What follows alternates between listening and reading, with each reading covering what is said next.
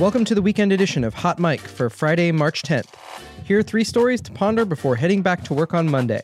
There's an opioid addiction crisis in the United States, and it faces an uncertain future under the GOP's proposed replacement for the Affordable Care Act.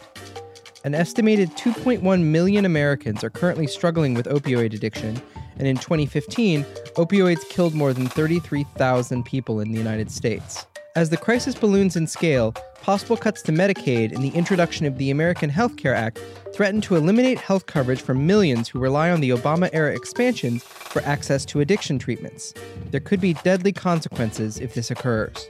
Also, on Friday, White House Press Secretary Sean Spicer had no shame in admitting that his boss, President Donald Trump, only accepts facts and figures when they favor his cause. The admission came after a reporter asked during Spicer's daily press briefing why Trump celebrated Friday's jobs report when he had previously called reports under former President Barack Obama phony.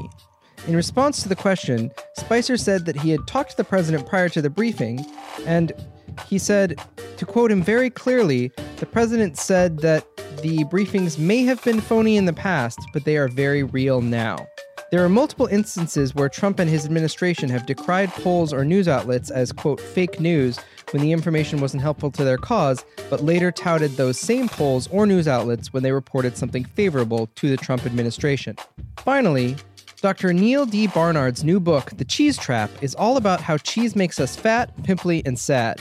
But don't fret, Mike has been able to post some Swiss cheese-like holes into the logic behind this argument. For example, Barnard compares cheese to Coca-Cola for being processed. However, unlike Coca-Cola, cheese is not made up of empty calories, but protein, fat, and some nutrients, like vitamin D and calcium. Even better, cheese can be healthy when consumed in moderation, and with the appropriate amount of variety in your diet. A good rule to follow is that the softer the cheese, the fewer the calories per ounce. So go forth and have a cheese-filled weekend. That's the news for now. Check back Monday for more updates.